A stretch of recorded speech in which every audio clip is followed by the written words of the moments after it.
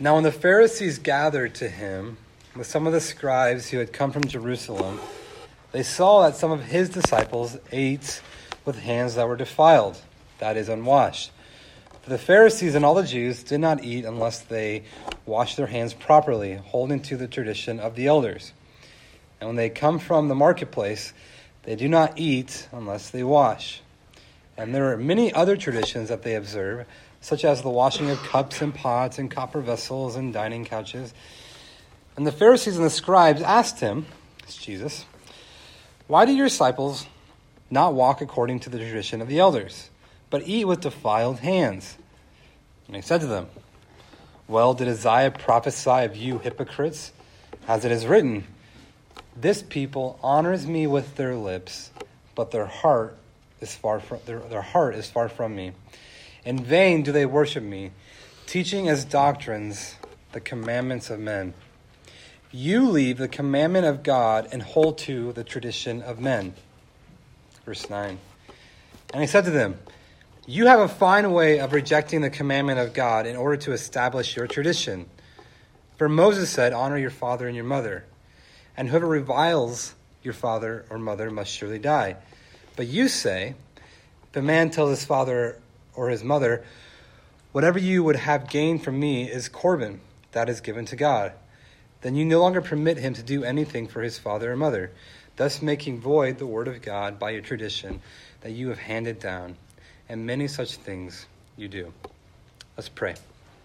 Lord, we ask now just for your help, for your peace, for your Holy Spirit to come and convict us as we look at this passage. I pray that you give us open hearts and minds to seeing how you're calling us into a more loving obedience to you, that we would look at your commands not as burdensome, but as delight. We pray, Lord, ultimately that this time would honor and glorify your name. Pray this in Jesus' name. Amen. Well, we just got fresh off the holiday season. And with all of the holiday season, I'm sure we all have some type of tradition or traditions when it comes to the holidays. Growing up, I had a tradition that on Christmas Eve, you can open one present, right? And Christmas morning, you would open the rest of them. And I always try to get like the biggest, awesomest present.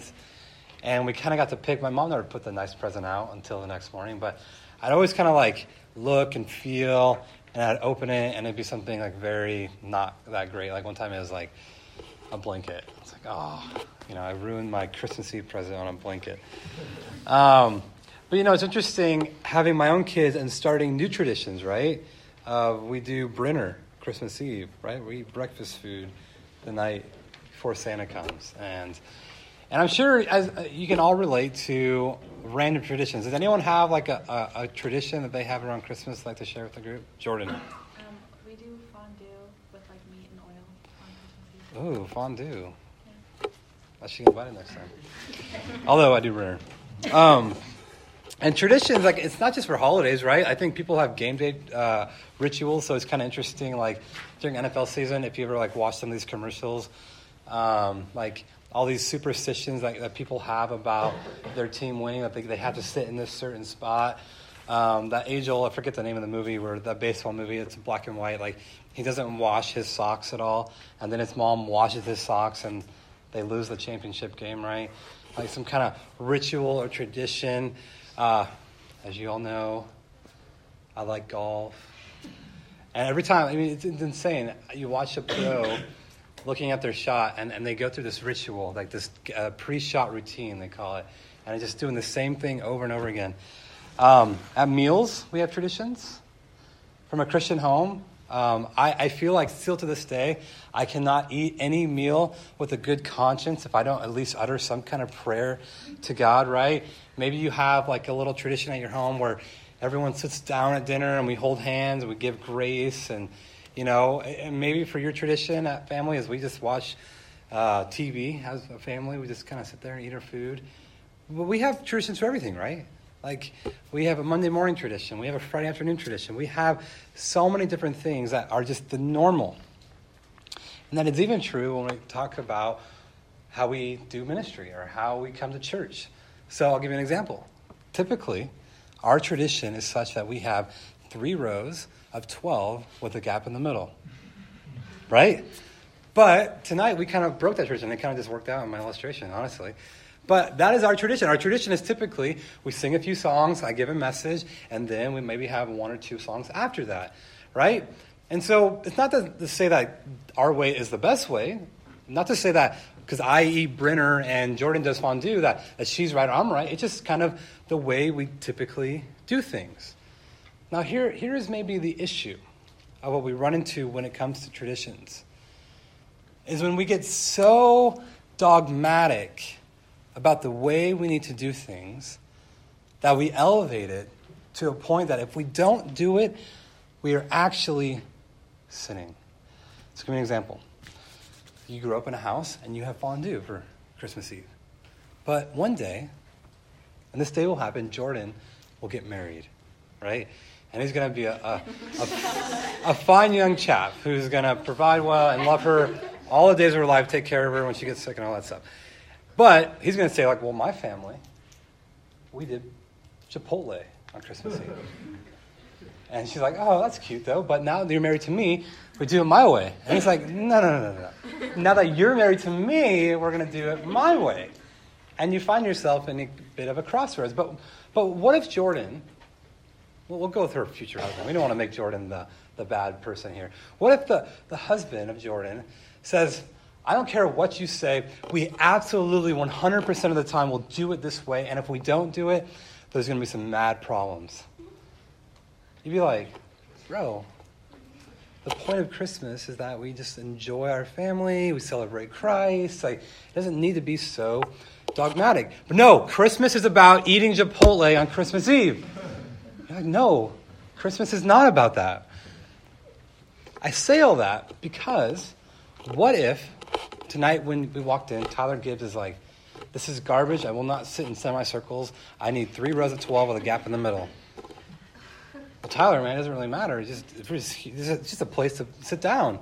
No, it has to be this way. If we don't have 3 rows of 12 with a gap in the middle, I can't worship well anymore. As a matter of fact, I think God is mad at us for changing it up. Like, did you get in a car accident on the way here? Like, it sounds absurd in a way to elevate tradition to a point of like, we absolutely have to do it. Now, here's the thing. What I'm trying to get at is tradition isn't good or bad. Like, it is not our tradition during worship to come up to the stage like this close to Riley, like a concert, and just start singing like right here, right? But what if we had some people come into our group, like, that's their tradition. They come up, and they're like, Riley's like, dude, what is going on here? We'd be like, why are these people so weird? But from their tradition, that's normal, right? And so what we have in this passage is the Pharisees, and the Pharisees are people who kind of, they found their right and their form in this time what we call the intertestamental period. It's the time in between the Old Testament and the New Testament. And what started off was very good intentions, where they kind of saw how the Jewish people had this trajectory of not obeying God's law, right? They kind of saw that people needed some restraints. And so they kind of set up a few traditions, they would kind of guardrails to help us not break the law. But what happened is those guardrails these traditions became so important to them that they said, the whole meaning of Christmas is that we eat Chipotle. But is that the meaning of Christmas? No. The meaning of Christmas is the incarnation.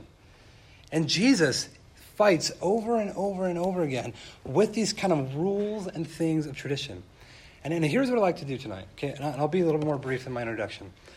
I would like to show us how, although traditions can be good, even in the Christian life, there are 2 dangers that are posed to us when we come to church and when we live in the Christian life, if we just do things the same way over and over again without the right heart behind it. In essence, if we don't understand what really is important at the end of the day, we'll be in danger of being just like the Pharisees. So that's kind of like what we're going. 2 dangers of what tradition can do for us. So go ahead and look down for a second at verse 3. For the Pharisees and all the Jews do not eat unless they wash their hands properly, holding to the tradition of the elders. So the tradition of the elders right there, that is like the tradition of the Pharisees. So the Pharisees came up with there's 600 and something laws, right? But the Pharisees came up with thousands of laws or rules or traditions to not break any of those. And so one of them is that as Jewish people, they were not to eat any food undefiled. Okay? God made that rule. It's a good rule. God wanted his people to eat healthy foods and things that would kind of work for their health and their benefit. So God, in Leviticus, made all these dietary laws. But the Jews said, hey, to doubly help make sure that we don't break this law, these dietary laws, we're going to make some other laws, some kind of traditions. That one, every single time we eat, we got to wash our hands very, just nice and smooth, okay? We also have to make sure that all of our dishes, the chairs we sit on, everything has to be perfectly clean before we eat. Now you kind of think hygiene is good, right? We do the same things, right? We're in Mexico building a house and my hands are all dirty and you're kind of man, is there water or a hand sanitizer anywhere? We do the same things. But here's the issue. These people were accusing Jesus of kind of a lesser spirituality because they didn't do it. Now, here's the thing. If you don't wash your hands before you eat a sandwich, that's your prerogative. Okay, I personally want to wash my hands before I eat, especially if I just use the bathroom or something like that. Good hygiene is always good, right? But here's the thing. What the Pharisees and us were saying is that eating good dietary laws is on the same as washing your hands before. But here's the crazy part. You guys ready for this? Nowhere in the Bible, in God's law, does it say you have to wash your hands before you eat. And so what the Pharisees were doing, they're taking small little rules of you have to only use the ESV version. You can only use G-shaped chords when you play worship. That's for you, Riley, right? That you can only have youth group on Sunday nights, right? You can only read this type of author. You can only listen to this type of music. You can only watch this type of movie. You can only wear this type of clothing. You can only go to this type of college. And what they would do is they would get these little laws and traditions, and they'd say you have to do it this way. And here is the first point. The danger of tradition is that it can turn us into Christian hypocrites. It can turn us into Christian hypocrites. So Mark helps us understand what this tradition is, and then the Pharisee's hey, Jesus, why aren't you doing like this? And I love his response. He is not happy, because look what he says. Verse 6, and he said to them, well, did Isaiah prophesy of you hypocrites? Whoa. Isaiah doesn't really mention hypocrites. Jesus kind of just adds that in there. Hey, Isaiah was talking about you hypocrites when he said this. And what does he say? What does Isaiah say? This people honors me with their lips, but their heart is far from me. What's interesting about that word hypocrite, it's a Greek word that is associated with acting. To all of you who are my friends that were in Beauty and the Beast, I saw you. You were acting, right? Cameron is not a real baker, right? He was acting. Were you a tree at one point? Yeah, you were not a tree. You were Ellie Nemeth. You're just a townsperson, Emma. I was a knife, okay? A knife. You're not a knife, right? You were acting. You were acting. Now here's the thing. I think this is the point maybe for us that we are very close to the Pharisees.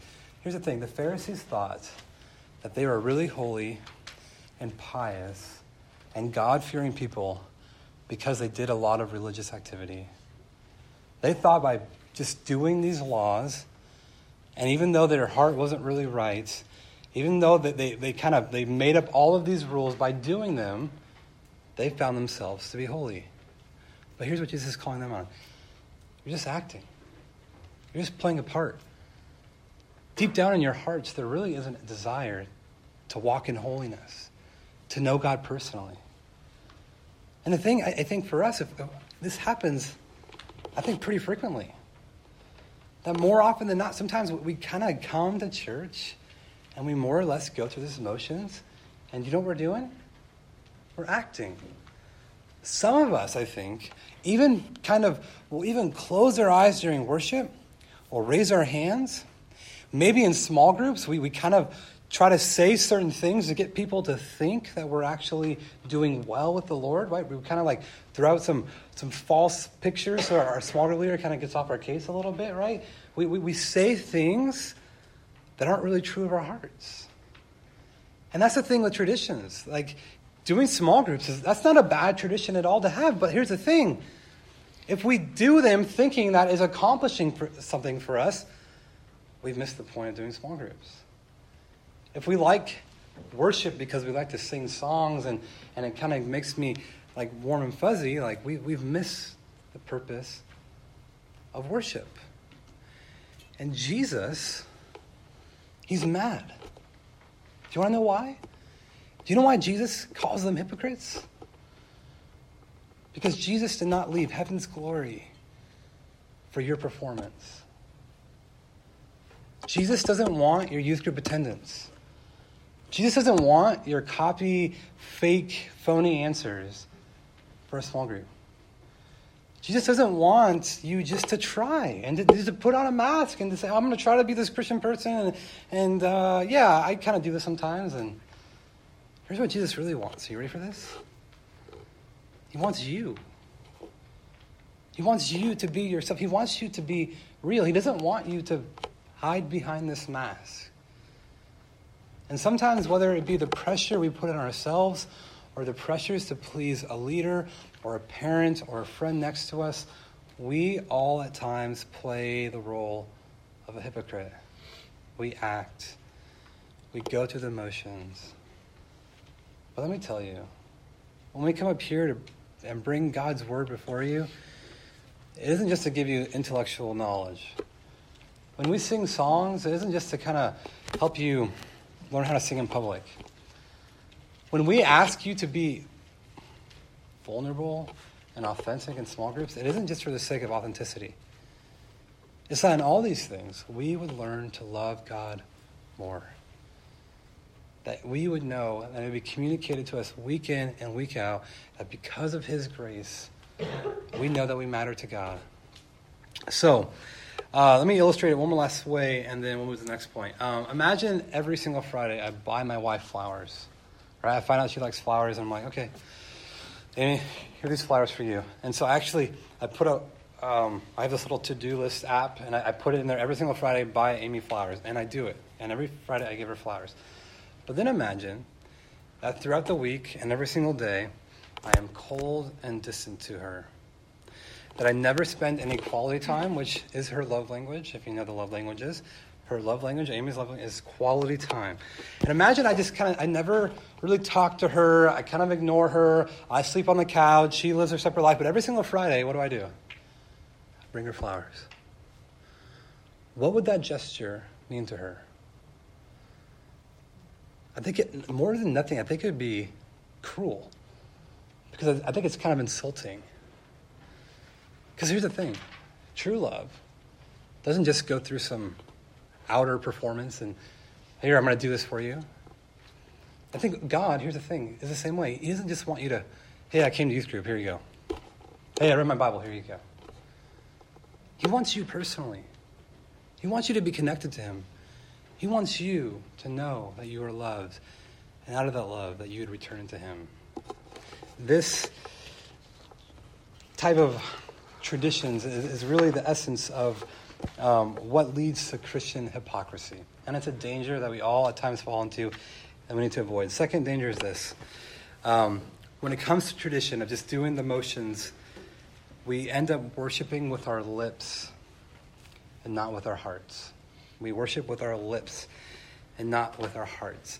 I don't know if you noticed, I was sitting there singing, but I had my phone out, which can maybe come off a little irreverent, but I was writing down a list of words that we sang just tonight, right? There's a million songs I could pull from that we sing as Christians, but some of the things that we sang tonight, let me just read a few lines. We said, we live for you, right? We live for you. Kind of like pretty common Christian expression, that I'm not living my life for my own glory or for my own vision of the good life. I'm going to live my life according to what God wants me to do. I'm going to follow him. We sang, I will build my life upon your word. That in essence, your word is going to be the foundation for how I make decisions, of what is right and wrong, of the counsel I receive. Everything in my life is going to be built upon it. We sang those words. I heard you sing them. There is no one beside you. I will put my trust in you alone. You alone are worthy of our praise. And here's my question. Do we ever stop to think about the things that we sing about? Are these things actually true of you? Now, in one sense, sometimes when I sing a song and I read the words and I sing them out loud, I will put my trust in you alone. There might be a moment of honest confession that I have. Lord, I don't do this well. As a matter of fact, Lord, this week I trust in my own ways. But here, I'm reaffirming, I'm recommitting that I'm going to trust in you. And you know why? Because I will never be shaken. So sometimes that's what worship is for. It reminds us. But here's the thing. How often do we worship with our lips and never actually make a conscious decision to obey these in our hearts? How often, when it comes to a message and the application goes out, how often during a small group you're given a challenge or an encouragement by someone? How often when you read the Bible or you hear something on the radio, does it move past your head and move to your hands? Because here's the thing with these Pharisees. They are people who can honor and say a lot of great things about Jesus, but what did Jesus accuse them of? Your hearts are far from me. If we are really to be introspective for a second, to become self-aware, how much of your faith is actually being put into action? How many of the things that you've shared and sang about and prayed about become things that you do? It's interesting. Jesus kind of says, I'm not just going to leave you with this quote from Isaiah. He actually gives an example. And it's kind of a unique thing, and I do some research on it. But in essence, Jesus says, okay, I'll give you an example of how you guys are pretty much hypocrites and you only worship with your lips and not really with actions. There's the command to honor your father and mother. Okay, now to honor your father and mother, one of the ways you do that is you would care about them financially in their elderly age. Now back then, there wasn't retirement accounts, right? Your retirement was your children. So typically when you got too old to work, your children took care of you. And so that was kind of the law. Honor your father and mother. Part of the way you honored your father and your mother was you took care of them in an old age. Now here's the thing. The Pharisees came up with this tradition that you can give some of your wealth to the temple. And that's the law of Corban, right? Jesus kind of mentions that. And the law of Corban says that you can give your wealth to the temple, and it technically belongs to the temple, but you can still kind of use it for your own. And typically wealth back then was measured in agricultural property, real estate, and all that stuff. So, but here's what people were doing. In order to not have to give up their wealth to take care of their parents in their older age, they would give it to the temple and wait for their parents to die and then go back and get their wealth.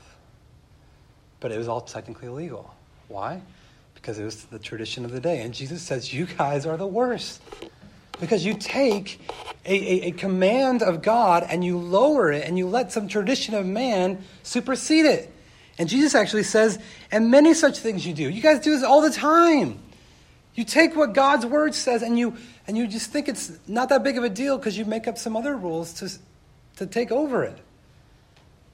And what Jesus is trying to communicate here is don't be someone who says that you're going to live for God and I follow Yahweh and I'm a Christian and I'm going to go to church and youth group. But yeah, when it comes to actually in your day-to-day life, not do anything about it. Or you don't take the commands of God seriously. Like this morning in Sunday school, we talked about the illustration of Abraham and Isaac, right? Abraham was finally given this son, Isaac. And what did God tell Abraham to do? To kill him. To raise the sword and to slay his promised son. Now here's the thing. Abraham could have been at home and says, I trust God. I believe in his promises. He's going to come through. He could have said all these things, but when did he actually show true faith? When he raised up the dagger to kill his son. It is one thing with your lips to say, I will follow the Lord.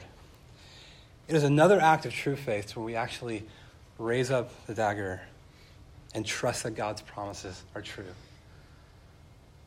Jesus is looking not just for performance, not just for Christian students who kind of say a few words, go on a few trips, but he's looking for hearts that desire him, that long for him.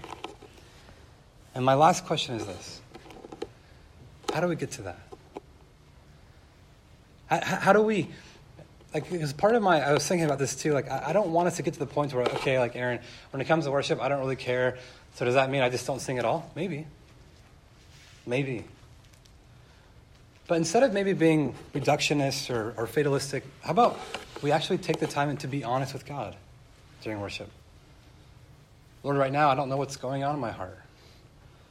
There's a million things I'm stressed about. Maybe I'm afraid that this person's going to think I'm weird for singing, or God, I don't know why I don't actually practice works or good deeds of my faith. But Lord, can you teach me? Can you maybe that's the first step, right?